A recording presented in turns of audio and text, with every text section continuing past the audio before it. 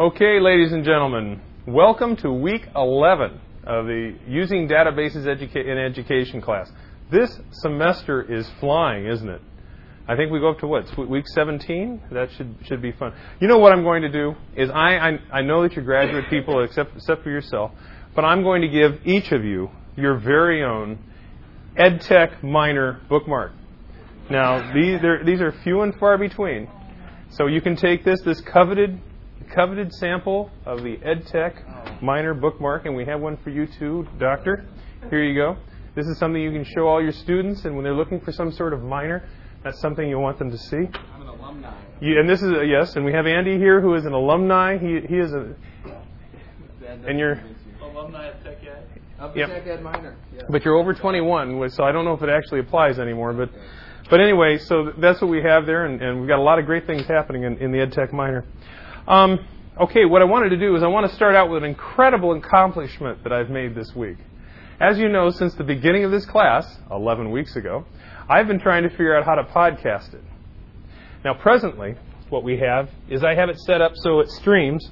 In other words, if you go to our website and you go to the recorded classes, and I know all of you have tried this, and you go down here, you'll find that when you click on one of these buttons, what it will do is it will bring this and it will start streaming. Unfortunately, this computer doesn't have much in the way of sound, so we're not going to hear much right now. Actually, that should come up, shouldn't it? Huh? Yeah. Is that coming up? Okay. Well, maybe it's not plugged in. Yeah. Okay. Well, I'll tell you what. Anyway, but so that's what you see happens. Now, I have added something new and exciting. How many of you use iTunes? Okay. This is what you can do. Now, unfortunately, this computer does not have iTunes, but I have information here as to what you can do. What you do is you go to this page, and if you take this have iTunes open behind it. And if you take this XML, and you know how on iTunes down the left-hand side, one of the options is podcasts on the new iTunes. You can simply take this button and drag it. Actually, got to do a little faster. You can actually drag it over to the podcast, let go, and you will have subscribed to our podcast. Now, the way a podcast works is that I have created a page that this subscription goes to. And what it will do is that anytime you turn on iTunes or whatever you're using for catching your podcasts, it will actually go out automatically and look for whatever you've put up latest. And if you don't have that on your computer yet, it will then download it directly onto your computer. And if you have your MP3 player attached to it, then it will put it onto your MP3 player. So this is something that you could actually use, as you're out walking or exercising or whatever. And something struck me this week, and that was that what this could do. Imagine it's, 8 o'clock on a Saturday night, and all of a sudden you think, I haven't heard Dr. Z in a long time. And all of a sudden you need a Zeitz fix. Well, this is how you can get your Zeitz fix. We're never too far away. So, I think that's pretty important, and I have to tell you, it's a very incredible accomplishment on my part, because getting the podcast thing to work is something I've been working on for 3 months, and finally it works. And it was one of those things where I just got up to a point and I just couldn't get over that final hurdle, and I got over the final hurdle a couple days ago, and it feels great. So what we'll be doing is I'm planning to take all of these other classes and putting them into a single file. So the whole thing would just be a single download. It wouldn't be a multitude of them. And hopefully that tonight, if I don't press any wrong buttons, then we won't have multiple files tonight either. Okay. Before we get started, any questions? Okay. Well, what we're going to do tonight... Yes, sir? Your hand's up? No, I'm talking to the computer. Okay, good.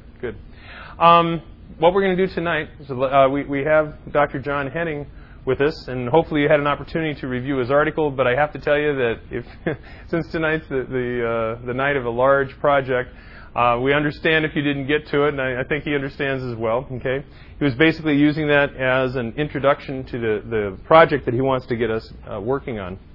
I've got a phone call and an email into Craig Barnum down in Cedar Rapids. We don't have a date for that trip that we're going to be taking down there yet.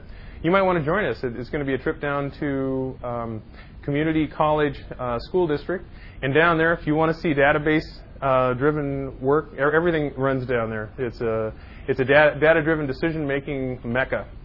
And it just so happens that Craig Burnham is one of our graduates. And I happened to see him at an ITEC conference down in Des Moines in early October. And so what we're hoping to do is go down there, he's actually going to give us an evening tour on a Thursday night, because that pretty much turns out the only time we can do it. We're actually going to replace one of these classes with the trip down there. I think it's well worth it. And then we'll all go out to dinner and talk about it even more. It sounds good to me. So you're welcome to join us, Dr. Henning, if you want. So what we're going to do tonight is we're going to start out by showing off what we've done. And so you can show off the database that you have, and then after we do that, Dr. Henning is going to introduce us to his ideas and things like that on data-driven decision-making and how you guys could help and the project that he'd like us to develop. Okay? Who would like to start? Anybody want to start? Okay. Why don't you bring it on up, set it up? Huh? Lead us there, Spartacus. Lead us there, Spartacus. There you go. Okay, bring it on up and hook it on up. Something like that. Okay, I'll turn on a light so you can see. We're going to have a little bit of dead time right here because we got to set things up and get it going. Yeah, we really appreciate the way these Dell computers are set up, so you have to stand on your head to put the USB drive in them. Did it work? Yeah. Okay, there you go. I'd drag it onto the desktop. Okay. That way you're going to get a better response from it. What? See, that changes quite a bit. Okay.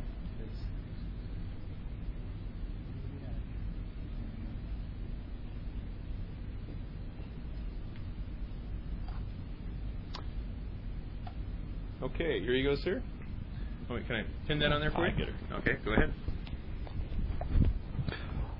Okie doke, the same problem as we had before. So we're trying to organize 367 students, and I'm trying to pin it on there, in different groups of activities for the mini course day. And so I basically met with everybody in the committee and changed it quite a bit. So first thing I want to show you is the student info page. And it's changed. And of course. You want to introduce your name? Oh, I'm sorry. Know who you are. I'm Rob Gingery. I teach 8th grade science in Charles City. And this is my project. Now, I deleted all but 25 of my kids just to save time and save a little bit of headache dealing with all the different kids and the different things. So here's my primary table. Please note that this stuff is not going anywhere but inside this classroom. Yes. Or we don't have the privacy problem. Yep. And what I have is I have my 1 through 25 records. I have their grade, homeroom, student number, the activity that they've been assigned, and so that I'm taking the premise that they've already signed up for this activity, and we've assigned them their spot. The next field is medical concerns. The next field is paid. Next is their parent contact in case the teacher would need to get a hold of their parent, and then of course their home number. So I have my 10 fields there. And a couple parts of this. Remember, I didn't type all their names, and I downloaded them, imported them in an Excel from our Power School, so that saved me some time. Actually, I imported these first 4 fields.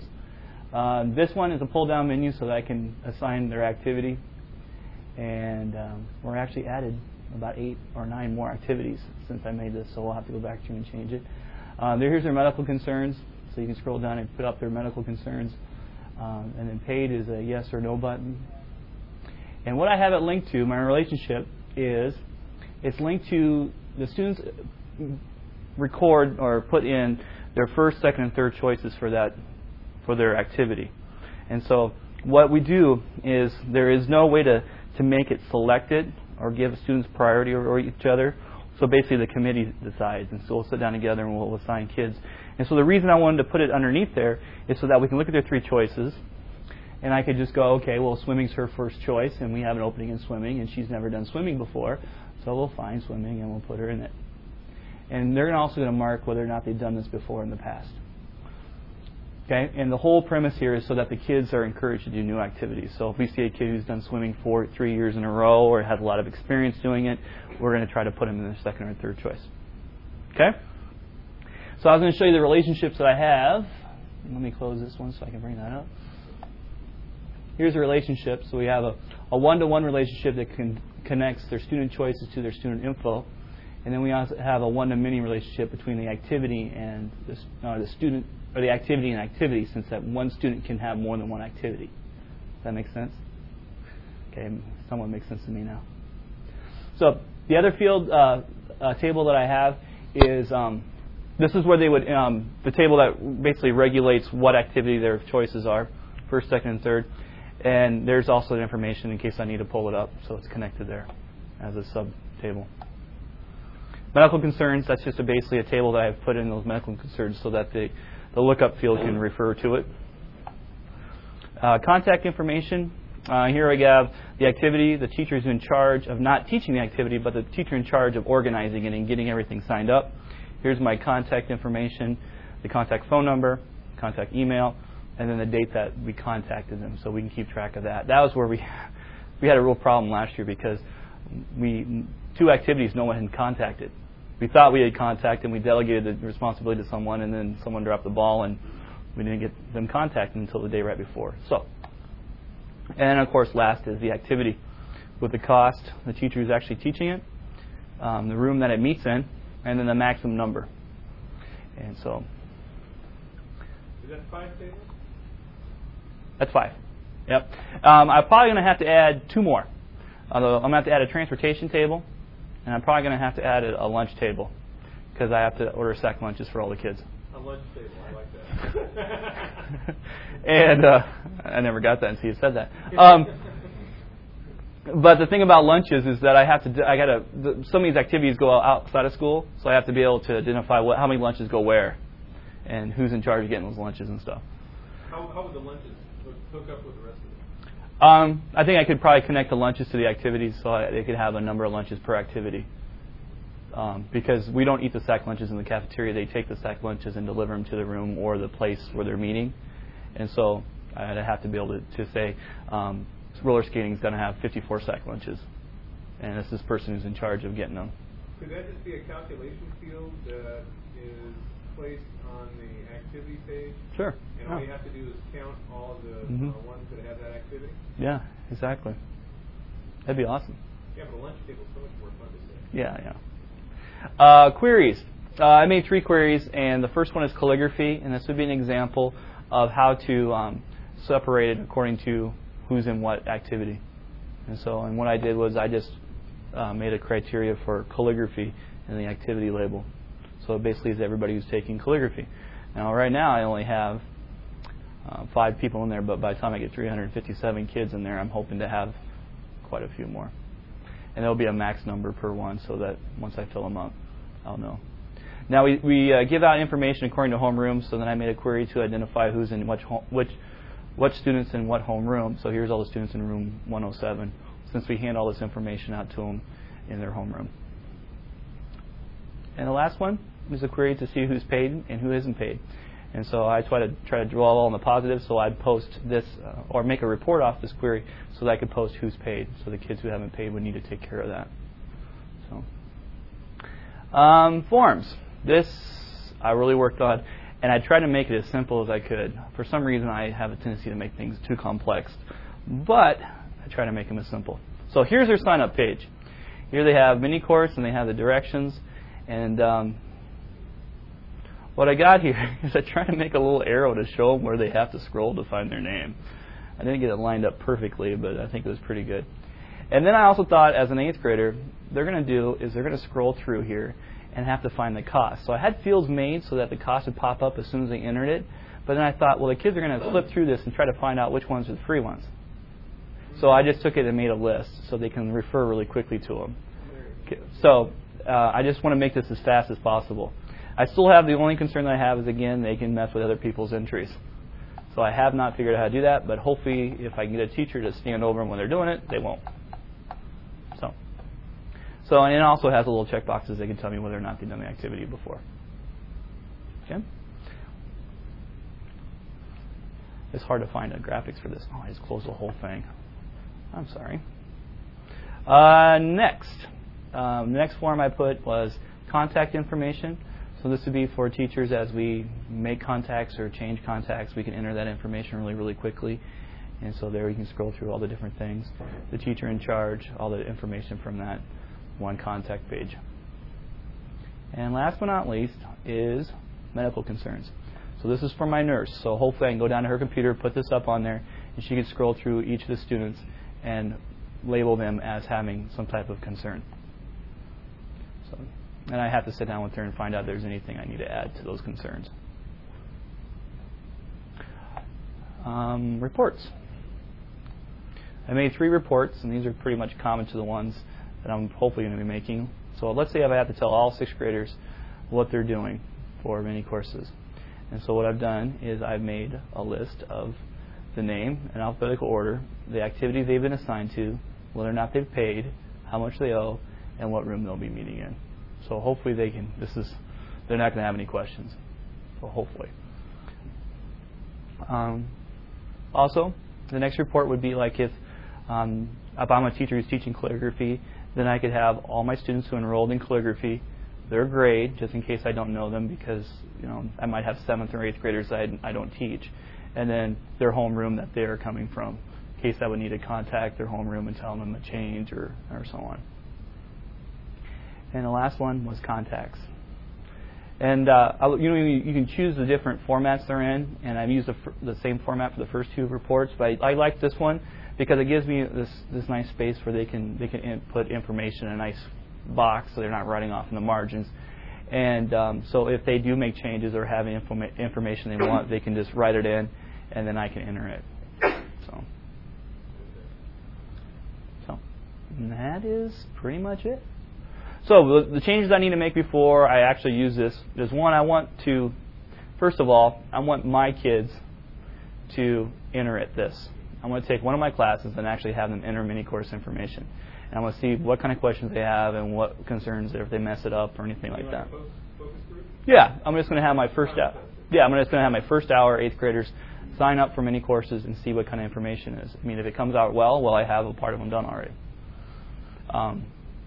So that's one thing I'm going to do beforehand. The other thing is, like I talked about, we have to do a lunch section, whether it's a new table or just adding another field, and also transportation. So I also tried to make a web page with it, but the thing about the web page is it's pretty much the same. I mean, the kids can still change their information, so it's not making it any more user-friendly. So.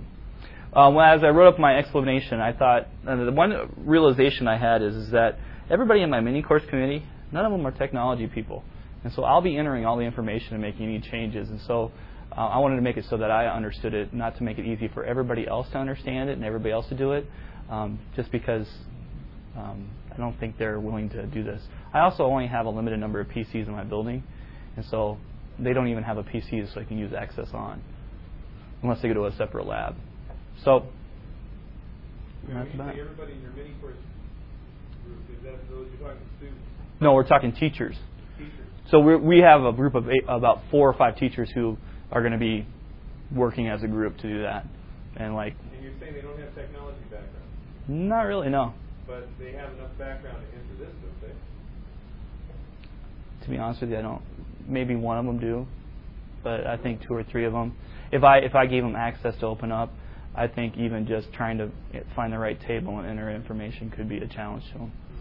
So, one lady right there, she still struggles with her email, and getting her attendance taken. So, and my role in this committee is just basically organizing the info. So. Questions, comments? Thank you. I like that form, the input form. Thanks. I just always think that these are 8th graders who are going to be 6th graders, 6th, 7th, and 8th graders. So I try to make it as simple as I could. So. And with your students, what you'll do is you'll actually open it up for them and they'll fill it out, right? Yeah, what I envision doing is let's say I take my first hour to the library, where I have a whole lab of Macs, and I have one PC that I've hooked up and put access on. And so what I want to do is do a web quest or whatever, and I'll say, and then what I want to do is, computers 1 through 4, come over and fill out your mini-course stuff, and run them through. And then throughout the day, I'll do all my 8th graders, and I have the 7th grade teacher who's pretty good with technology. He volunteered to take his kids through, and I'm still trying to find somebody for 6th grade. So what we really need for a good interface is you need to have a page that just kind of opens up, and on which we can do on the web. That's something that we may not get to in this class, but that would be handy. The capability is there to do it on the web, or simply make it so when they open up, if you click on an icon, it'll take it up to a page that's a little bit more user friendly. The only problem I had is every time I try to make a web page with this, it enters all of my activities as numbers. Really? Yeah, and I have them set as text fields, but it enters them as numbers. So when it pulls up on web page, like maybe archery was number 1, it just has number 1. Which I could put a template on there with numbers to the activities, but No, you want it to be correct. Yeah, I don't want to fiddle with things. Okay, good job. Thank you. Who wants to do a second? You go back in? Okay. Was I supposed to hit record? No, don't touch. Okay, I didn't touch anything. You didn't touch anything. I didn't touch anything. Are the numbers still increasing next to record there, Andy? Yeah. We got dead air right now? No. And then my voice is bouncing up still. Good. Put on the mic, please.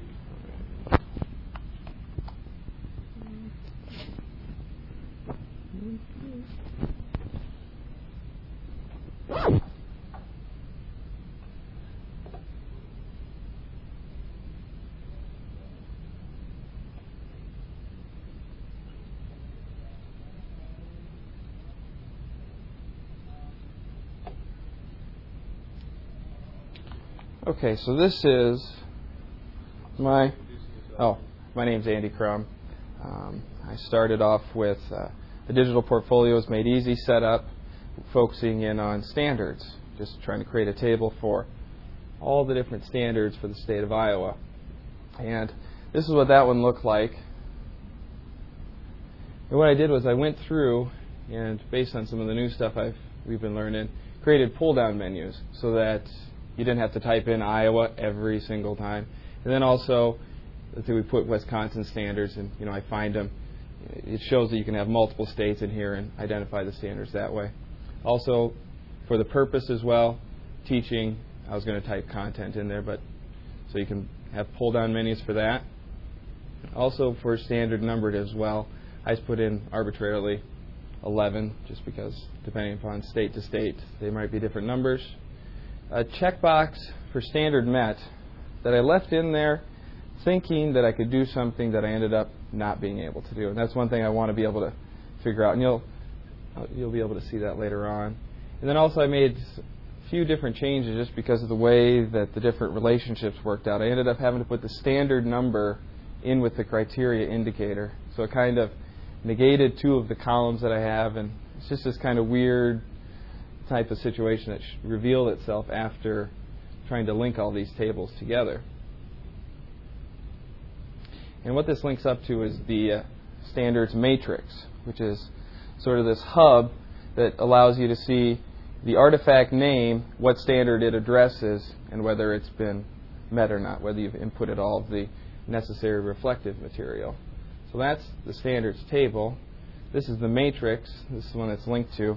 And I found out as I was putting all this together that I don't have any artifacts to put in there. So I started randomly thinking of, I need to see if this works the way I think it does. So I started typing in an artifact, philosophy in the classroom. What standard does it address?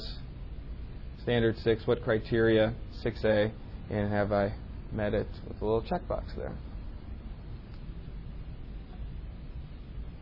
And then this is the artifacts page. Now this is kind of in table form. It's very underwhelming.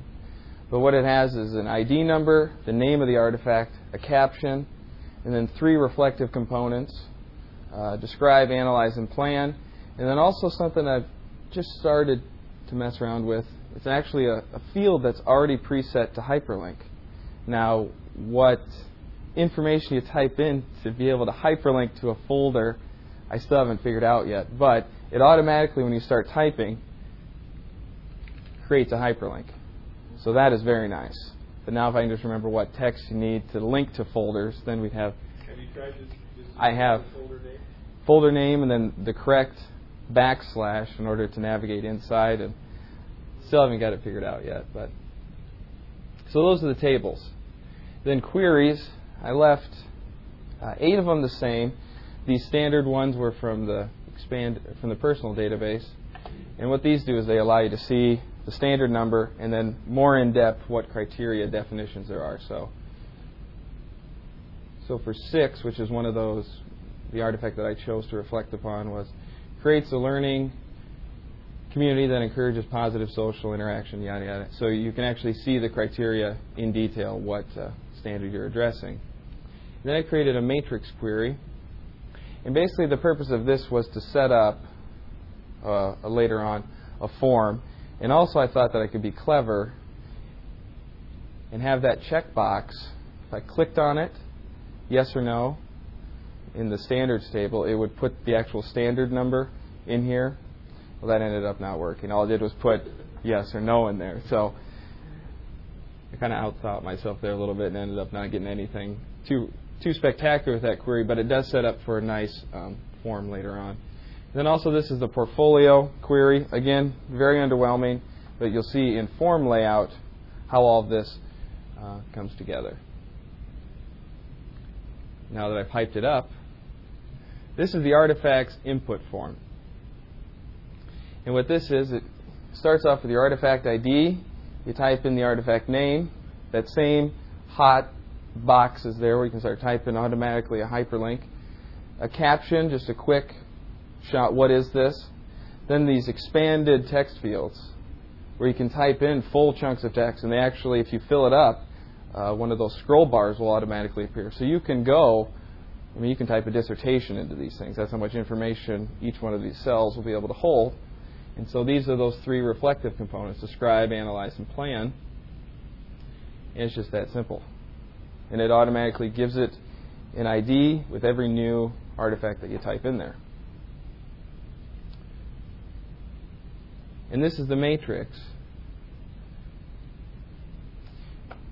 And so if you typed in an artifact from before, it'll appear there with a blank standard and a blank criteria. And here you can pull down these different menus to, well, what is philosophy in the classroom meet? Can't remember. Standard 6. Then what specific criteria? 6A. You can check whether you have it met for sure or not. So this is a quick way that you can catalog the different criteria that you have met. And this is the creme de la creme. This is the portfolio view. This is the combination of everything. Hopefully it doesn't blow up. Let's see what happens. Here it is, the portfolio view. I took advantage of subforms. There it is. Same name, caption, expandable fields. But as a subform is the standard matrix. And so it tells you, what your artifact name is, and it matches specifically with this. So you could start typing in a new one, and it'll begin charting it here, and you can actually enter in your standard criteria and whether it's been met, all from this one form. So everything can be accomplished in portfolio view. It's very slick. It's very slick. And then these standards inputs, this is the one from the personal. And then standards matrix, not too exciting. Again, setting up. That's the subform for the portfolio view. In Access 2000, it doesn't store it separately. It stores it as a form still. So that's why that one's there. And then reports. Here's an artifact report. So let's say you just wanted your printout of your philosophy in the classroom. That's what it looks like. It gives you the name, the ID, the caption, describe, analyze, plan, and if you have a link. It's that simple. Just prints off your artifact reflection, basically. Then your matrix report. So let's say you get, a practicing teacher, you've been doing this for a long time. You're going to have a lot of artifacts. You have no idea what's been met any longer, and it's just, you print this off. You can see, based upon the name, what standard addresses what criteria. And this categorizes it based upon the artifact name, which is in alphabetical order. So starting with A's, it'll work its way down. Then store these in numerical order, so you'll be able to see in one swoop, print off what artifact meets what standard to what criteria. And the Graham Poobah report is the portfolio, which prints off the artifact name, the reflection, and then also what standard. So you got like a combination of all of these different forms. So depending upon what you need, you can print off these different reports. So like this, I'd print this off, 3-hole punch it, and turn it in for my teaching requirement here at UNI. It's just that simple. Now those terms, scroll. Yeah. Those terms describe, analyze, and plan. Where'd they come from? I don't know. I just heard them somewhere. I think, who is it? Campbell? Is he the soup guy? Yeah. No, this is something that from Dr. Zeitz's, and I work with electronic portfolios, same lingo and stuff like that, and I just try to adapt it and make it work in a database form. And it proved to be a little trickier than I first at least hoped. Lots of. And then you would put the artifact link up there at the top? Yep, and it would be that caption right there, what the link is. It wouldn't actually be the artifact itself. It would just be the text for the link, which travels throughout. So in this case, it might say Word, philosophy in the classroom .doc. I mean, that would. It's not. I forgot. Did you have a form that was like this? Yeah, you did, didn't you? You had a form that was basically this in electronic, right? So if somebody was looking for the portfolio. Yeah, that was the portfolio view, and this is obviously a good view, but I use this when I figured out, I need to start typing some stuff in to make sure all this works. I started inputting my stuff onto this form. And so I typed in, actually don't even need to type this in because this travels from here down to here. And then I just started making up standards that I had met. And I got lucky because standard 6 is something about community inquiry or something. So it was a good shot too. Felt good about that. So it's my database. Do you plan on using this? I think so.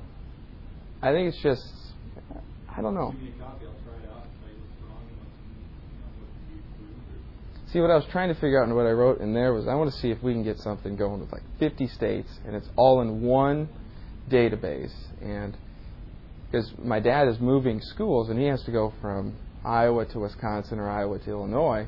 And so you have to link these standards together. It's just, he wants to, not very happy with it. So if you have this database with all this stuff, you can just start pulling down what's Illinois have to say, what's Iowa have to say. This would be very nice for something like that. Do you ever envision being able to convert all the different standards to different logos? That'd be kind of neat. So you have all your standards done for Iowa, and you have to convert to. Yeah. See, I don't know. I think that would still be required. User would have to do that, make the connections. So. Good job. Excellent. Okay, who would like to go next? The coffee shop lady. Are the numbers still increasing on the screen there? Good. Thumbs up. That means it's working. What do you think? As long as we can hear what they're saying in the microphone. That's pretty good. And if you access and keep track of your data to meet and show your standards, Where we basically have the telephone. Now this, it could get silly because of access, and it's just unlimited.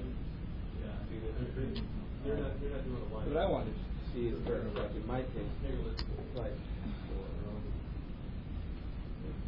project portfolio or showcase portfolio, you're inputting all of your information to one place, one access database.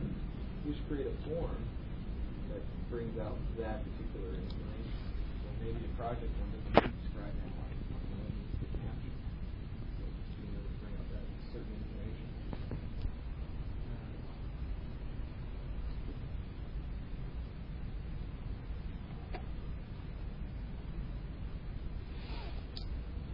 You may want to put that in the center. Where you're speaking now, you'll get better center. Okay. All right. Oh, my name is Callie.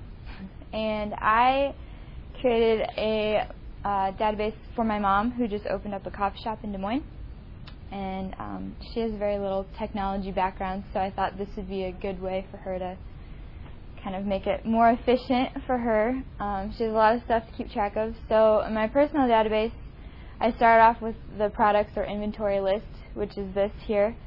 The only thing that's really changed, I added in the supplier ID number so I could link it to the supplier table to kind of tell where things are coming from, as well as I ended up putting in a product type so I could end up going in and querying and segregating out which products would be what type, and so I could kind of look at just that section of it. So this is my supplier table. It has all the people that there'd obviously be more, but I only stuck with these few for this. But just who our supplier is, where we get stuff from, and ID number that's given to them, the contact person, phone number, email address, address where they're from, things like that. And then I also put in there the date that they shipped stuff to my mom and the date that we got it. So that's on there too, so we can kind of keep track of when we get things.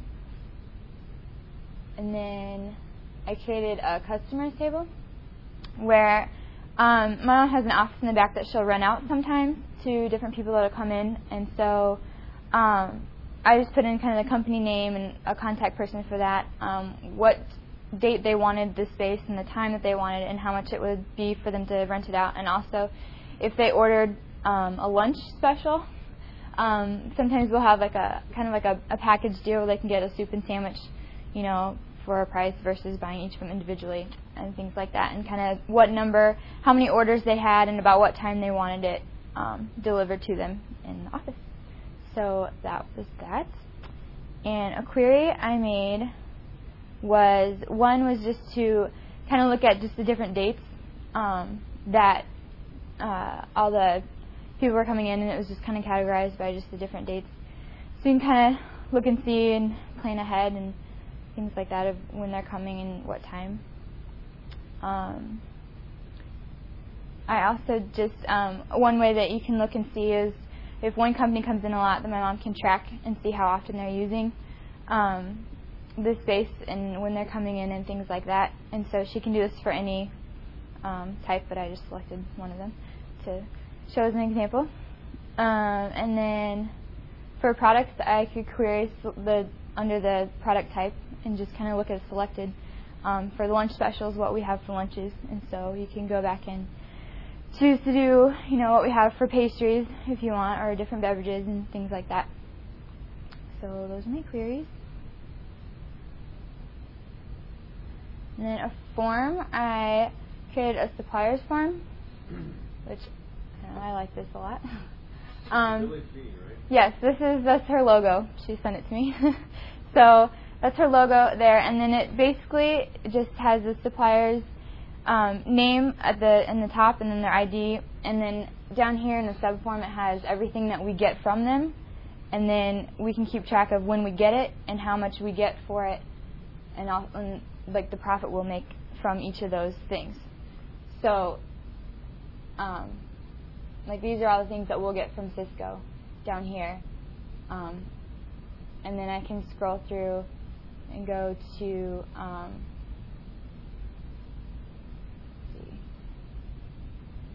like the second one. Virginia's the lady that makes our pastries and things like that. So this is all the stuff that we get from her, and how much we buy it from her, and how much our profit we make out of that, and just different things like that. So that's that. And then for customers, this let's see. This one I did to look and see just who's coming in and different things, and it's basically kind of like the query and things, but it didn't work out exactly how I wanted it to, because it just kind of recopied things down, and I wasn't quite sure how to make it not do that. So that was one little thing I ran into.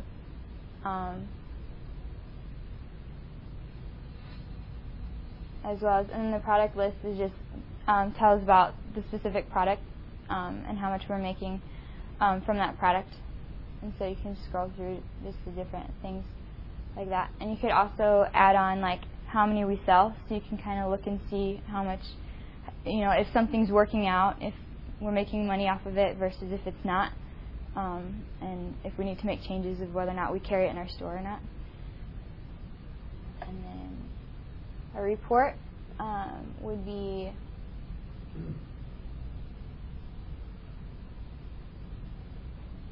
wrong one.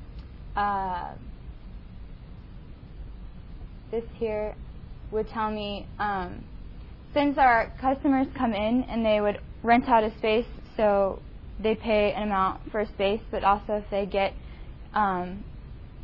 say, like a lunch or something. Oh, no, sorry, that's the other one. But this one is the one that just tells us when they come in, how often and what time and things like that, so she can have a report and kind of keep track of things of when people are coming in. And then the other one was to kind of add up the price of what they pay for coming in to rent the space out, but also like if they would order a lunch, and kind of have like a combined total of the profit we make from the two of that, so she could kind of see as a whole how are we doing versus that. So that was just kind of that, I guess. And then the suppliers one, it didn't work out right, and Dr. Dyke still has to look at it. But for some reason it didn't want to give me the option of doing a column the way I wanted it to. But basically the idea of doing this was my mom could pull up who, kind of like the form that we had earlier of having the supplier ID, when it's coming in, when it got here, what it is, and what, we're getting it for and how much we're selling it for, to kind of keep track of that type of stuff. So, but that was the idea of it, but it somehow just didn't really work out the way it was supposed to. So that is that. Great, good job. Excellent. I think I like the way you had things connected between the suppliers and the products. And I think that could be very, very fun. Yeah, because that was my main thing. Is like when I was writing up, why I was doing this. Is that one thing? It'd be nice since she has so many different things to look at, and it'd be nice if it's kind of all in one lump sum that she can kind of go in and then kind of desegregate through that type of stuff. And I think the real important thing is to remember what Rob pointed out, and that was that at the very beginning, he started out saying, these are the additional tables I want to add. I see what else I can do with it. So this is an ongoing product. Yeah. And so what will happen is you'll find there may be fields in certain tables that can be deleted, and others that need to be added. And the process is really just begun. Yeah, there's a lot, as I was doing it, I would have liked to have had it turn out a little bit differently and had it work a little bit easier, but I wasn't quite exactly sure of the time limit and everything. But I can definitely see where I have like a vision of how I could see it going and where it could go with that. So that's that. Okay. Yummy? Is it in condition to see, or you want to show it? Probably next week. Next week. Okay, you can show it to us next week. No problem.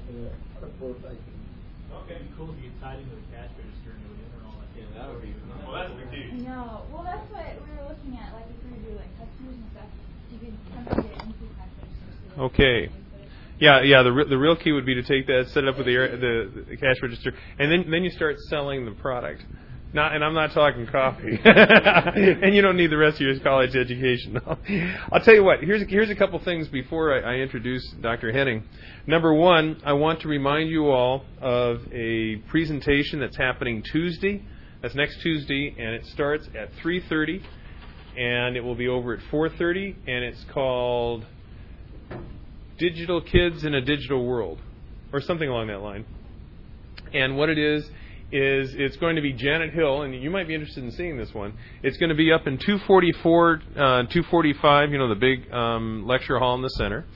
And it is going to be something presented by Janet Hill, who is a product executive for Apple for the Midwest. This is a woman that I met when I was down in iTech, and I actually saw the presentation. It's great. She's dynamic. She does not have a doctorate. She has 3 master's degrees and is an ornithologist as well as a teacher and she's got so many things, so many plates twirling. It's amazing. But she will be speaking, and actually what she's going to be doing is she's going to be showing you all the things you can do with all the iProducts that Apple has, like iMovie and iDVD and iTunes and all of those, okay? And the thing is that you don't want to look at it necessarily as an Apple presentation. Because if you don't use Apple, you'll say, I use Windows, I'm not going to do that. No, actually what you want to do is you want to look at it as a presentation about the possibilities. And this is really important, and she's really good. And so, like I said, that's going to be 3:30 next Tuesday, the 8th. And it'll be from 3:30 to 4:30. She told me it was going to be about an hour. And then at 5 o'clock, we have the UNI EdTech User Group meeting, the second one. Now, Callie is a charter member because she was at the first one. And Callie and one other guy were at the first one. We had a few people that came in and out. That's true. I'm just talking about, we had about 5-6 people that kind of came in and out, but some of those people were working over in the other lab helping other students. So this time we're going to be having from about 5 to 6 o'clock. We're going to have another meeting where this is for anybody. Professors, too. Right now what we're trying to do is we're trying to get it started with students because it's really going to be a student organization.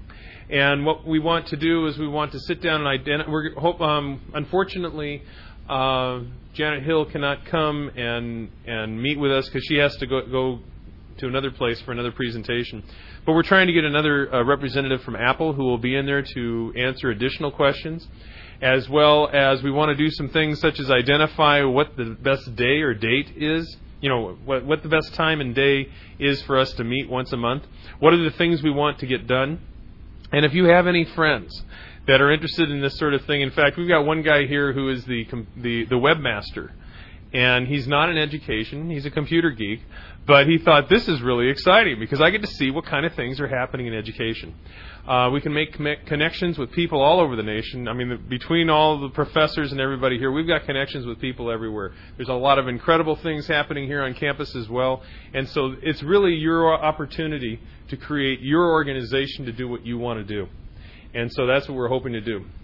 And so if you're interested, you don't have to be an educational tech minor. And since we only have one undergraduate, and she is an ed tech minor, we kind of have the cards stacked a little bit here. But if you're graduates as well, it'd be good to come on down and see what's happening there. So, okay, any questions or anything about what's happening here? Okay. Well, then with no further ado, I will introduce Dr. John Henning, who's going to come up here and tell us a little bit about what he's interested in seeing and seeing the process. I'm going to hook you up with a microphone, too, if we could.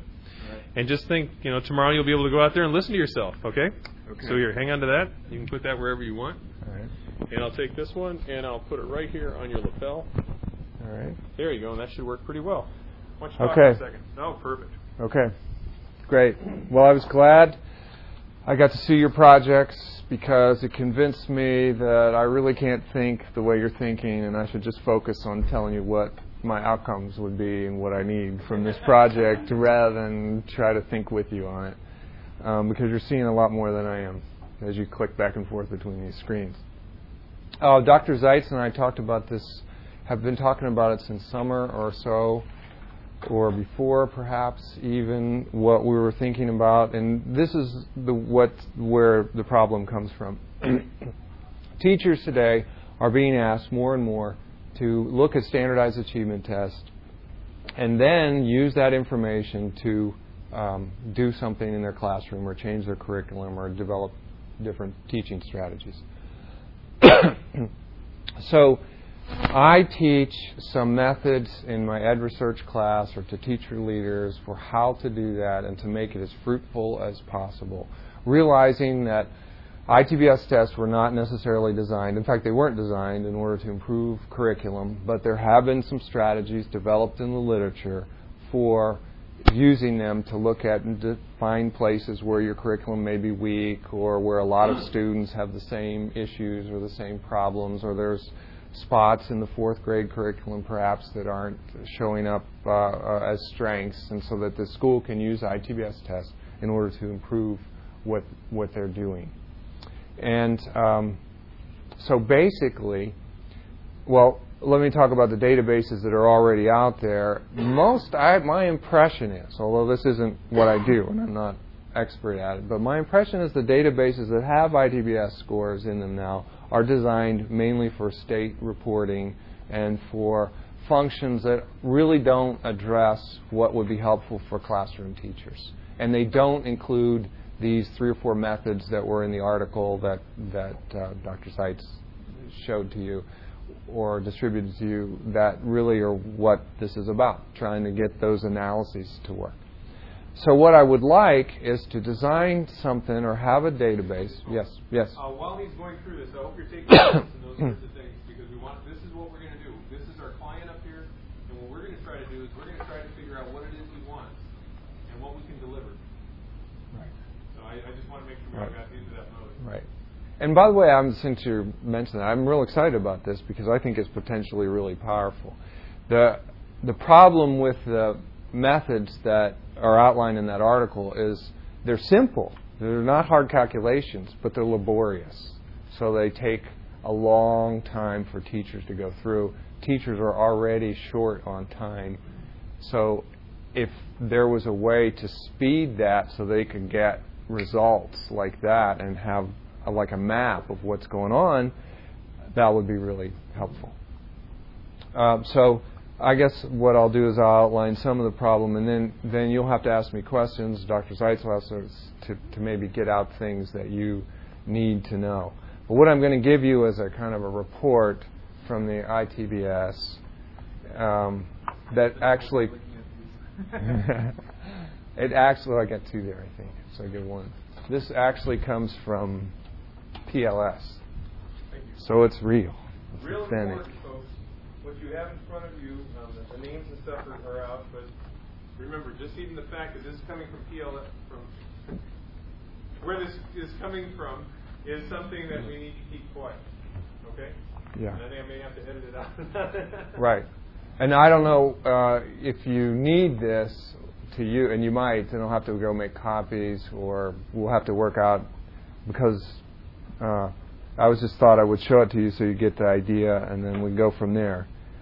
But if you look, I just want to show you the layout of what data is there. The number 1 person, then we've got at the top left those numbers like RS up here, this raw score, and then their Iowa grade equivalent, and their Iowa percentile rank, and then their national stay-9, and their national grade equivalent, and their national percentile rank. I don't know if we really need all of that. The national percentile rank is what we've been working on in my classes the most, and we also have used the national grade equivalent. But there's a lot of information there. And we never use the raw score, and we've never used the Iowa scores. So that's kind of a decision, I suppose. But you can see there's a lot of other scores there. And I was thinking, actually, as you were presenting, it would be useful if for each student you kind of knew what their vocabulary and their comprehension, because then that's one of the things that you want to be able to do is pick out their strengths and weaknesses. So what would be, because of the different analysis that would be done, and I have some idea what you might do from watching you, it'd be great to have their name and then some demographic data that would be used for the analysis. I don't think we need their addresses and phone numbers and things like that, but I think it might be nice to know who's on free and reduced lunch and who's not, because then you could sort them out as a group and say, this is how our people on free and reduced lunch are doing and compared to the others. If you did it by ethnicity, you could do analyses of students, minority students. Are they achieving in a comparable way to white students, non-minority students? And then I'm not exactly sure what other. Maybe even perhaps you could create blank fields that the user could decide what the sorting and they could set up their own, perhaps. It might vary from school to school what's considered important in terms of sorting these students and doing analysis. Okay, so some demographic data there and these scores. And then what would be great, and I thought of this, one of the first ways to go about that teachers use ITBS scores is they look at their students and they go through this data, and they do this manually. I'm in data teams. But to figure out right away what students are way below the national average, let's say. If you knew what the national ranking was, or you could do it a couple ways. You could just figure out every student in Iowa, this would be very meaningful, every area they were below the 40th percentile, because that's considered proficiency here. And so wouldn't it be great if you could enter all this data for your class or download it from some other database, maybe a report database, and then punch a key and it would sort it out so it would highlight. Maybe you say you want to look at your whole class. How does my class look in this area, like reading comprehension? And does the ITBS test already do that? I don't know. But you could flag any low areas right away. Now, they may already do that, come to think of it. I think they already. Right. Right. So that you would know right away. Yes, they do. They do it by class, right. Right. Individually they do it. Well, I was thinking as a teaching you could do it by. I think that information is yours. I think you can get it. But like my principal kind of keeps it. Yeah. Yeah. So maybe that's, now I'm just thinking about it, maybe that would be redundant. I don't. Okay, so we could, but that would be one possible thing that could be done. Is your premise just looking at ITBS, or are you going to take any other information? This is just ITBS. So that's only one way to go about it, though. That I don't know whether we need that or not. Well, let's go on to the second. Another way is through disaggregating data.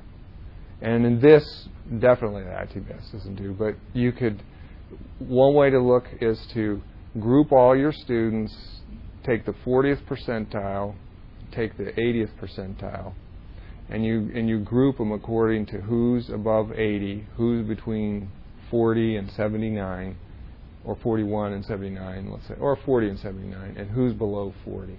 And then you can figure out, and then if you have those demographic indicators, you can look at the percentage of white students who are not proficient, the percentage below 40, the percentage of African American students are below 40, and then Asian and other groups. You could do it by gender, perhaps. I don't know if that'd be that meaningful. And you could do it by free and reduced lunch. And then, ideally, after that, if you could follow a trend and to see, is the number of students above the 80 percentile growing or shrinking?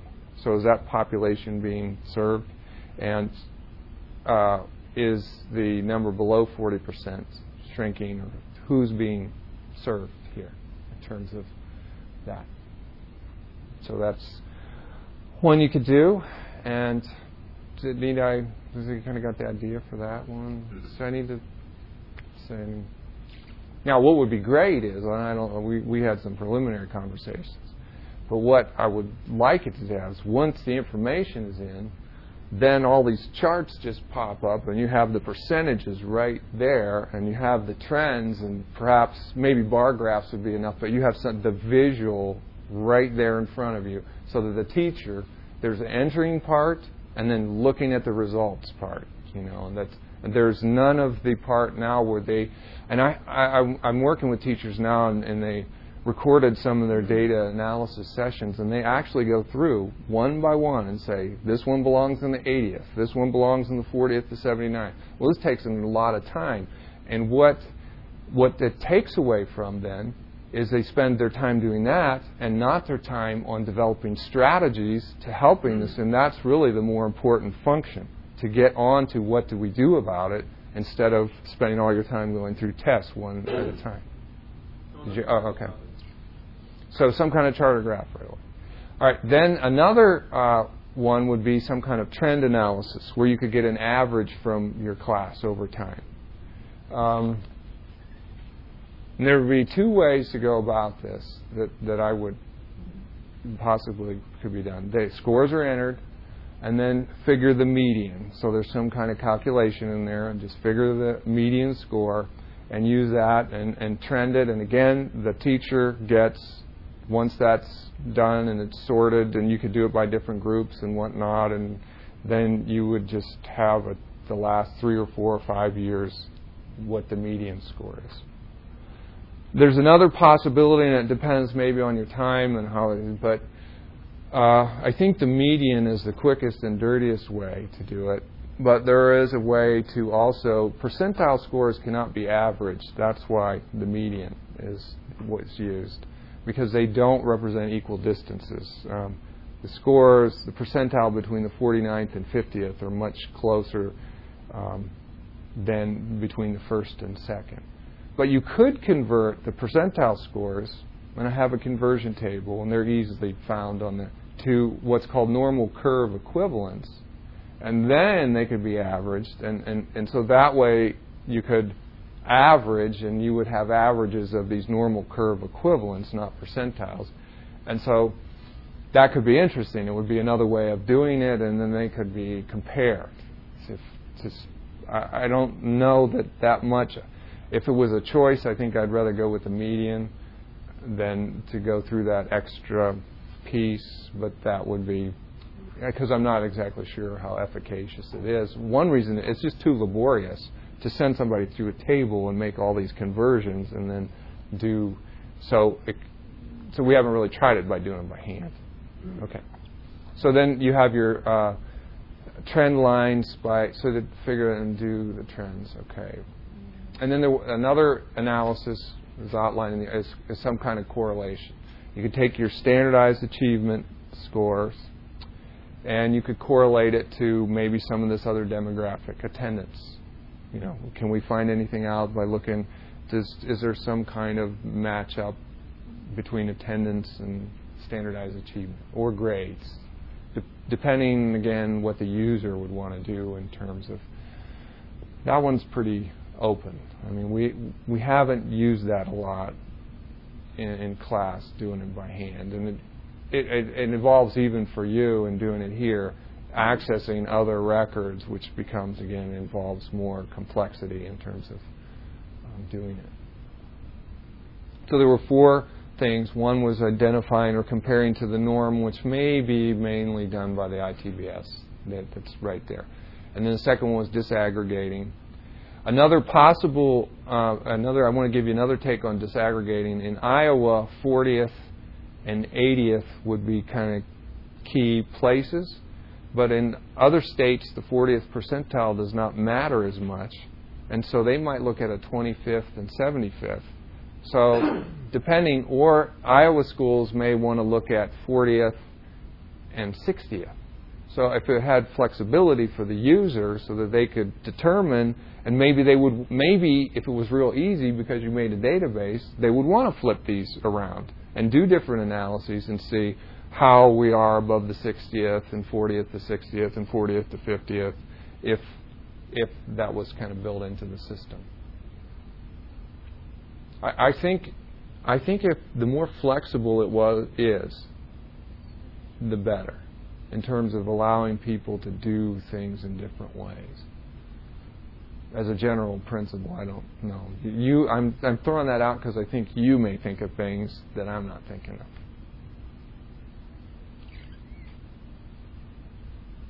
Well, I'm just going to sit back here while everybody asks questions, because you guys have to come up with a product.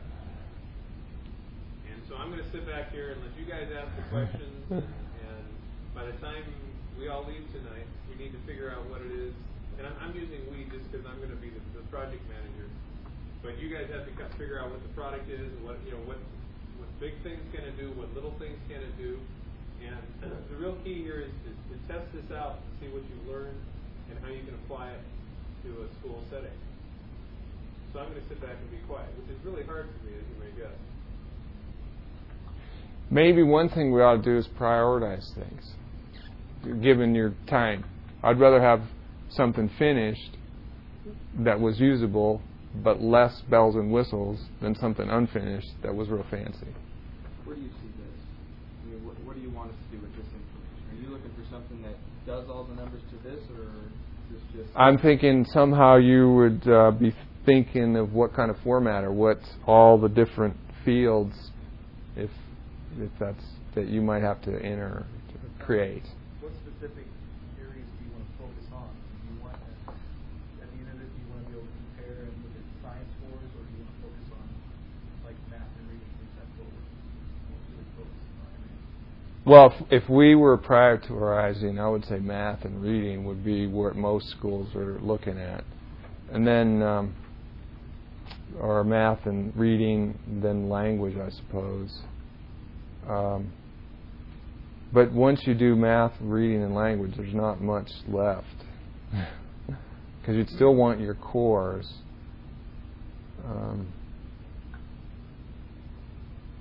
But I think one way to cut back is to just look at maybe NPR and NGE. But for teachers, they have to deal with all of it. So, and the idea is to be diagnostic. So you want to figure out where to spend your time. Are you looking then for a fairly simple, intuitive interface where these data teams can gather around either a fleet of laptops or a single computer and just start entering in this information and all the disaggregation, agglomeration, whatever you want to call it, happens? Yes, in the black box. Yeah, exactly. So you look and then it comes out, there's a report, yeah, and they can look at it and say, this is where we're at. Do you have your heart set on like what types of software used for that? I mean, are you looking at Excel? Because Access might not be on a lot of computers. I don't know. No, so we don't have it on Macs, so you know. So I mean, one of the things what we were working on up there was Microsoft Access, which is a wonderful program that can do all this. I think it depends. What do you think schools are using? The schools, whatever they have. They'll have access, or they'll have Excel before they have access. So that makes those secondary questions you're asking about demographics, grades, attendance, even moving down to science. That makes complexity all that much more with Excel as opposed to Access, which is a separate column. Access. Well, here's it needs to be usable by schools. I mean, if we have a database here and no one can use it in a school, it's not. So that's the customer here. One of the things, and we have about 3 weeks to do this. Yeah. And we haven't done much in this class on Excel. Now, I know we've got a couple people that have used Excel a lot. And actually, as far as something that you're going to be able to use in all the different schools and things like that, I'm pretty sure we're not going to get that done in 3 weeks. Okay.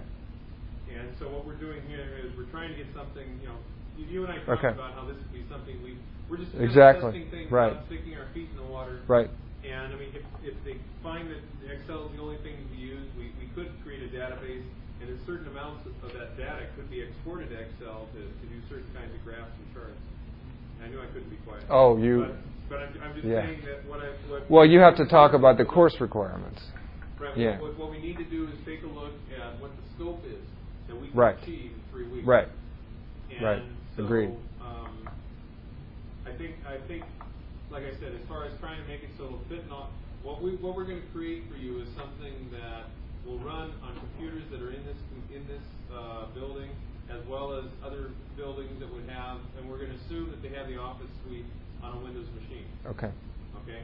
And like I said, later on maybe we'll a couple of years we'll do other things, but I think that would be the more realistic way to look at it. Good. I want to be realistic. I'd like to have a product at the end. Good. Yeah. Let's get it completed. Well, I mean, either one. What I'm saying is that you spent 11 weeks learning how to use Access. Well, we can do so you need to create an Access database as part of this. Well, we can do a number with Access. The stuff that Dr. Henning was talking about, I mean, seriously can be done on rapidly and quickly and Good. very usable interface. You know, and it's like we don't know. Maybe you know more than I do.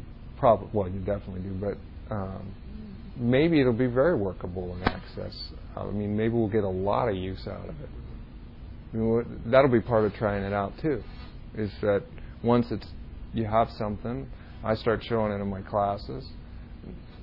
You know, or however it works, however it's supposed to work, and if somebody's interested in it, and they say, well, "I've got a machine," and who knows? And then from that, maybe things could be learned that'll go into the next evolution of this. Well, learning, in my opinion, the learning curve for Access is a lot fun in itself because you make it work, make it easy to enter. Oh yeah. You have the The interface goes for those features. Well, you know, you think about it, if we could figure out, even though I tried to do it all web-based, you could they just enter stuff on the fly, and then it's all squished all together, and you know. Yeah. And you know, this isn't going to be like the teachers aren't going to sit around doing this. When you're done with it, they're just going to look at the printouts. So if there's one computer or online or one way to do it, that's all that'll be needed, I think. I don't think we have to train every teacher to do this. So who would be interested in entering the data if we gave them a product? Probably a teacher. It would be nice if it was a secretary. I don't see the secretary doing it. They usually work for the principal. I don't know if this is, but I asked my principal if he could ever get ITBS results in Excel or anything like that. He didn't really know. He's only got paper copies. Right. So that would be something where they could take it, mesh it in there, and then the teachers basically tell what do we want to compare, what do we contrast, and then they produce. Yes. That would be great. No, that would be great. We can set up a blank system with everything that you can imagine. Now, we could set up the addresses and the states and the zips and the ethnicities and the weight and the height. Right. The genome, the species. I mean, you can set up all that stuff. But, you know, we may not have that information filled in. But we can set up a structure, so, you know, basically a blank where it could be template filled out. where you could fill it out. Yeah. I think that would be good. I mean, yeah, with all the crazy stuff. Right. It would be blank for a lot of it. Right. That'd be good. Compare like attendance or grades. And so that they could sort, so they could put in what they wanted and then sort it. Right. Now, will you have directions on it, or will there be text, supporting text? Yes? Right there on the thing. In the caption field, it was here, and then there right away. It'd be cool if it was all bubbles. You know what I'm saying? Like when the teacher put it on, they put their, let's say they're going to enter it in Access. I don't know if bubbles, we can use bubbles with Access. So it pop up and pull up a description of what that is entering. So let's say that it says reading. You know, you pull up and it'll say these are the directions basically on how to what you're entering and how to do it. It does in Access actually do that. And you can type in, like I put in for my portfolio, this is where one describes the artifact in detail. So what? Yeah. And so you click in that form, and it. And that's the text. That's the memo, or when you're entering your description of your field. Yes, we can even provide the text for it. Great. That guy. You can sit in your basement and they can call you and ask questions. Well, if you can put all that blank structure, then it wouldn't be too hard to run correlations, because all you'd have to do is somehow tie those fields together, right? That's, you know what I mean? The only thing we need to work on as a group, just to be open about this, would be the formulas behind it, running, if you're looking to get, just throwing it out there, standard deviation types of numbers, you know, more advanced calculations, that would be something that we need to look into. But beyond that, You guys do those advanced, those formulas? These are real simple calculations. Yes. They're just figuring out the median and figuring out then saying, okay, here's how many are below the 40th percentile. The total percent is this. So you have 50% of your students are below 40th percentile. 10% are below 80th percentile. And then when you go to this year, you went up 15% are above the 80th, and only 35% are below the 40th. So you can track your progress. it's easy calculations. It's laborious in terms of pulling it off sheets of paper.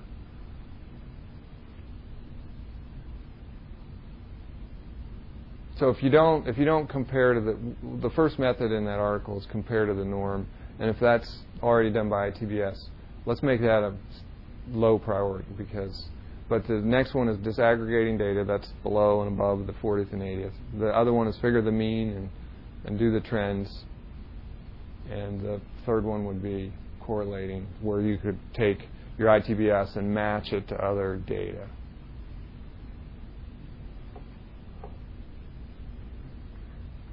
And you want that in graph form. If you could do graphs, create graphs, and it would be interesting what kind of graphs. I think trends would work with line graphs best. But the 40th and 80th might work better with bar. But I'll leave it to what you. I'll be interested to see what you think. When you bring it up, I think of that, the last time we met, when we looked at that data that was already in that system that was made with it, both have the Pivot graph chart. Yeah. You can even set up pivot. Those are pretty solid. Well, and maybe we would have to recreate the wheel on some of that stuff, some of the Excel stuff that's already in there. A lot of that was disaggregated over to Chapter F was Yeah. pivot table, or E was pivot tables in Access. Second to last one. Yeah, but we can even take that and get that information spit out that way too. We get the ethnicity. And No, from a teacher standpoint, this is what we need. I mean, Right, now, I think so. Now our ITDP, our professional development plans, have to be data based. Right. So I have to have numbers. So here Right. I am trying to make an Excel that's showing these different assessments I'm giving and what the trend is. Right. It's crazy. Well, then you could put that together with this, because you'd have your own assessments, and then you'd have this, and then when parents come in, you could start showing them these charts and graphs and stuff. Maybe. So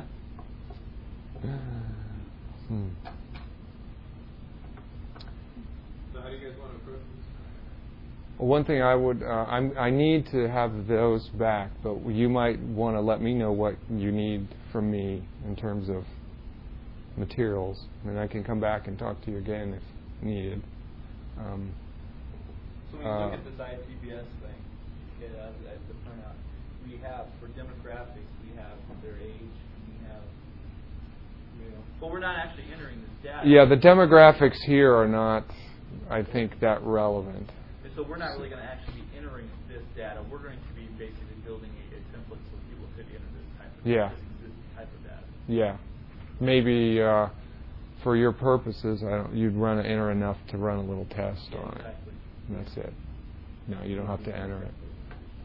Yeah, we could. We could make them up. Or better yet, we could use the one in my class. Yeah. I mean, I got math, reading, science. I have all of their. Now, I think that would be a kind of a cool secondary outcome if you took it and used it at your school. Yeah, I would like because. Yeah. We have to do. Mm-hmm. Mm-hmm. Plus, you wouldn't have to worry about it. Here's something that ITBS doesn't do. But I don't know if you. Here's another conceptual thing that might be more challenging. Can I go and make a copy of one of these pages so we know what Yeah. it looks like? Yeah. Okay, I'll let you I guys. think Okay. we had just like a front one or one of them. Exactly. I'm going to go. Right. No. No, I know. Right. Here's what is done. Maybe done at your school would be interesting, but you can't get this from the ITBS score. Is that if you did have this, so you had all your third graders and fourth graders and fifth graders score, and then somehow you could do a calculation where you would kind of look for a pattern of like, is science what grade, I'm trying to think if ITBS does, but to see if you could detect holes in the curriculum by doing some kind of sort that would say, okay, we want a report of everything below the 40th percentile across grade levels. Because schools do that now. They look through and they say, okay, where are there a lot of students who are low, and does it reflect that third grade is not teaching this particular thing? And not so much by individual grade levels, but being able to compare the same grade level as they move through the system. You know what I'm saying? Yeah. Yes. Because So the information I get all the time is that your 8th graders this year did so much better or so much worse than 8th graders last year when comparing two different students. let me suggest something that might be an idea. Like at the end of it, you create a chart with blocks on it with math, science, and whatnot, and you'd do some kind of calculation that would say, okay, if more than 60% of the students are below the 40th percentile, you put an X in this block.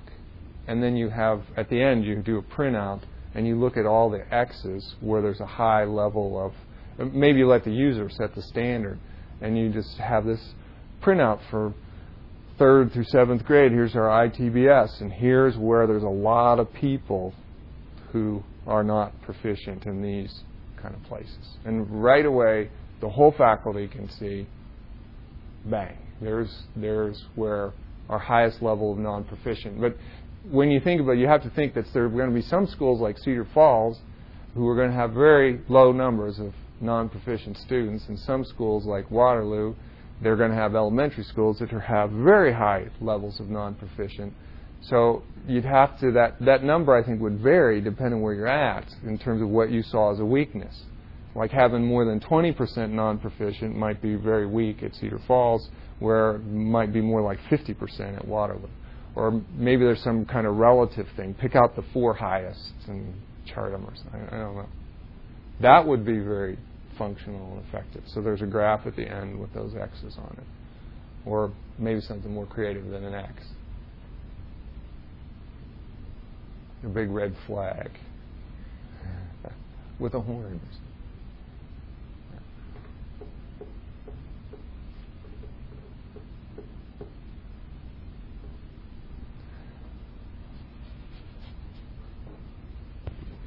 like little things where when you start at. Yeah. I don't know, is there like a list of numbers that you could give us that schools need right at this moment? So they need number proficient in reading and grades 3, 4, 5, scrunch together. They need 8th grade and 11th grade. They need broken down by socioeconomic status. Like a list of like 10 numbers or 50, however many the state report or even district report requires individual schools teachers to have. Who are proficient? No, just the number itself, regardless of what weight you put on it, it's not. It's just numbers as far as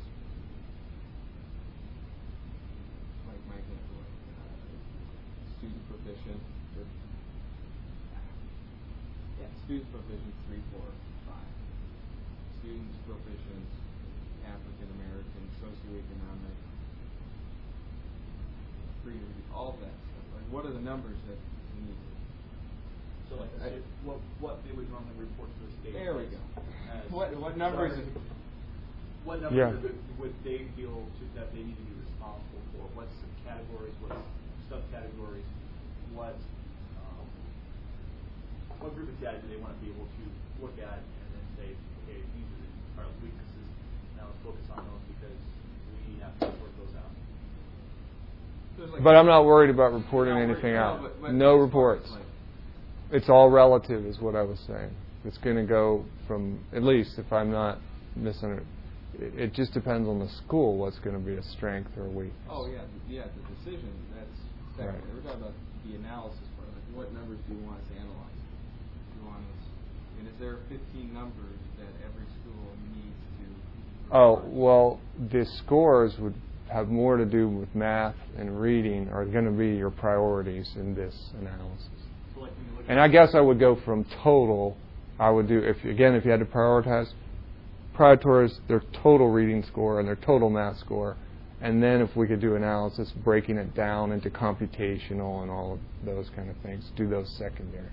I just don't want to, we could do a crazy number on this thing and make it all, like I said, whatever you want to do. But I just don't want to leave like a whole, like that actual schools need, like socioeconomic based on reading. You might not miss that. But are there like a set of 15 scores that every school needs to report just so that we're making sure that we hit those 15 scores? Or that 15 items of disaggregated information? I'm not connecting with, so I'm just going to say no. I'm not. And I think his vision is that no matter what grade level you're teaching at, you should be able to get some useful information from whenever we produce, so that you can make changes in the curriculum, whether right. it's first grade, second grade. Right. I think if you had a way so that no matter what grade level you taught, you enter that information and see basically the big picture. Right. Does that make sense? In that last piece that I described, Oh, yes, yeah, which I get what everyone is saying. Okay. I'm doing a poor job on my end trying to articulate what I'm trying to. But remember, it's not about reporting to the state. Yeah. Don't care about that. Yeah. They've already got databases to do that. This is for teachers. This is for the teachers and their curriculum. Right. That's the priority. Okay.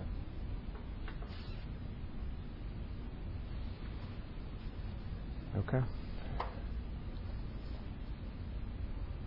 Well, it'll be really. I'll really look forward to it. If you get something developed, it'll be great. Yeah, if you're, yeah, because. Oh, okay. Sorry. Okay. You guys got it all figured out? Yep. Oh, yeah, you got it all done. He's actually packing up. What did you do? Now, Okay. starting with what the demographics are that you want to consider? Have you guys listed them? It's kind of throwing some around. But Well, I think Right. that we've agreed that maybe we leave that very open-ended. We add as many demographics as we can, so that if a teacher wants to pick and choose what demographics they were wanting to basically compare. I'm talking about what's going to be entered. I mean, obviously we probably need like name and some identifier, student number or whatever. But they're probably going to want to look at SES and they're going to want to look at ethnic. But I guess we can talk about what we feel is important. And then did you identify which of these? Could you circle? I know I couldn't stay quiet. Could you circle the scores you want them to deal with? You were talking about. Well, we talked about setting priorities, and we decided the priority would be the NPR, NGE, and then I would start with totals as a priority first. Oh, this is the ITED, so that's, would be better if we went with the ITBS. Okay. Because I think this has more play at the elementary level. Okay, so, but anyway, they're probably pretty close, but I think they're a little bit different. See, they're arranged a little bit different. Well, the ITBS is going to give you a much better quality or more specific scores that you can use. And the elementary teachers are the more likely ones to be doing this. Okay. They're further ahead than secondary. Then, if you had to choose, I would go with total reading, making notes of this? total language, total math, and core total, and composites. Composite would be where? Composite at the end. Okay. Yeah. Rather, and then the secondaries data is breaking it down into vocabulary comprehension, spelling, capitalization. So if there were limits, why not do them by which ones are grade? And you want the IPR? The grade section. What does IPR stand for? Iowa percentile ranking. It's going to be close. NPR is national. Yeah, okay. I think the national is more relevant, what people more likely to talk about. Okay. They're going to be very close. That's what all the AEAs focus on, NPR. Okay. Good. And then we have. Can we voice your email on the recording? if they want to get in touch with you, Yes. how do they get in touch with you? Yes. You could email, and I said I will come back. Your email address is? John.Henning at whatever. UNI.edu. Yeah. At least I knew my name. Good. That's good. Okay. Good. Hey, can we hang on to this? I'll make a copy. Yeah. And I'll send it to you. Just Okay, send it back. Yeah. Okay. Yeah. Great. So you guys got all figured out? Oh yeah. It's done. Okay. It's done already. Well, thank you very much for the help. We appreciate it. Sure. Hey, thanks for doing it. It's really exciting. I mean, if you get it, I think it'd be a really practical, valuable tool. It's a good team. We'll make it work. And so what we're looking at is 3 weeks from today. We'll be talking with you about this and getting feedback. And since this is a client relationship, that means they're going to be coming to you with their ideas as time goes on. And 3 weeks from tonight, I think that's the week after Thanksgiving, then we should have a product. Okay? Great. That sound about right? Do you have access or Excel on your computer? Do you have access or Excel on your computer? I have Excel. If you have, Microsoft. yes, it's Office. And actually, what you might do is check. You may have access as well. I have a Mac. Oh, that's going to be a problem. Well, actually, you can just look on another computer. Yeah. Okay. And actually, it turns out that, did you hear that the dean bought? I won't be able to use this on my computer. Probably not. What a drag. Yeah. Well, maybe next time we'll do FileMaker and you'll be able to do that sort of thing. Okay, but this time we're using Access. All right. Okay, and the dean actually bought licenses for everybody in the building to have Microsoft Office. And so if you need an upgrade, you can simply go talk to your department head, and then they will provide you with an upgrade if you want to upgrade. Okay. Are you using 2004 for Mac right now? I don't know. Okay. Yeah, I think so. Okay, well then you're all set. You don't have to worry about that. I spent my $27 for the license before that he got so generous. Okay, great. Well, thank you very much. Thanks. Okay, team, what do you say we take a break? It's 7:36. Want to take a 15 or 10-minute break? What do you want? 10-minute break? Half hour, 40 minutes. Half hour, 40 minutes. That sounds good. Okay. Just a second. It's a 10-minute break, and it's going to be. This is a group project. And we have to figure out tonight. We need to figure out what needs to get done. We need to be able to split up the project. We've got 2 people out in TV land that we want to involve in this as well. And so what we need to do is figure out what the different parts are and those sorts of things. Okay? So we'll come back in 10 minutes. Right now it's 7:37. I'll see you at 7:45.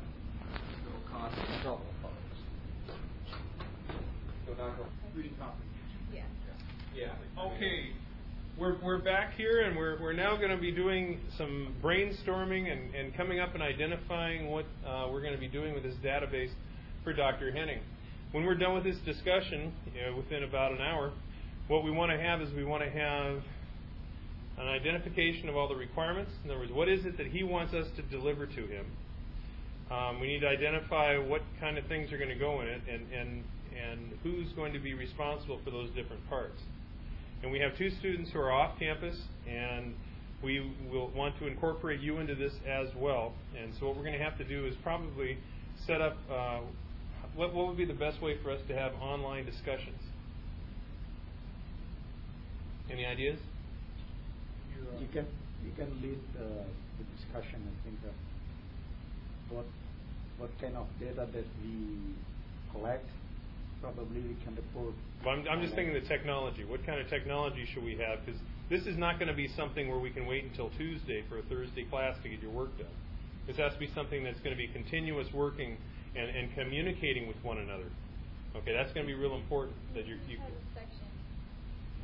a discussion group? Yeah. Okay, so I'll set up a discussion group in WebCT, and that'll be the Henning project.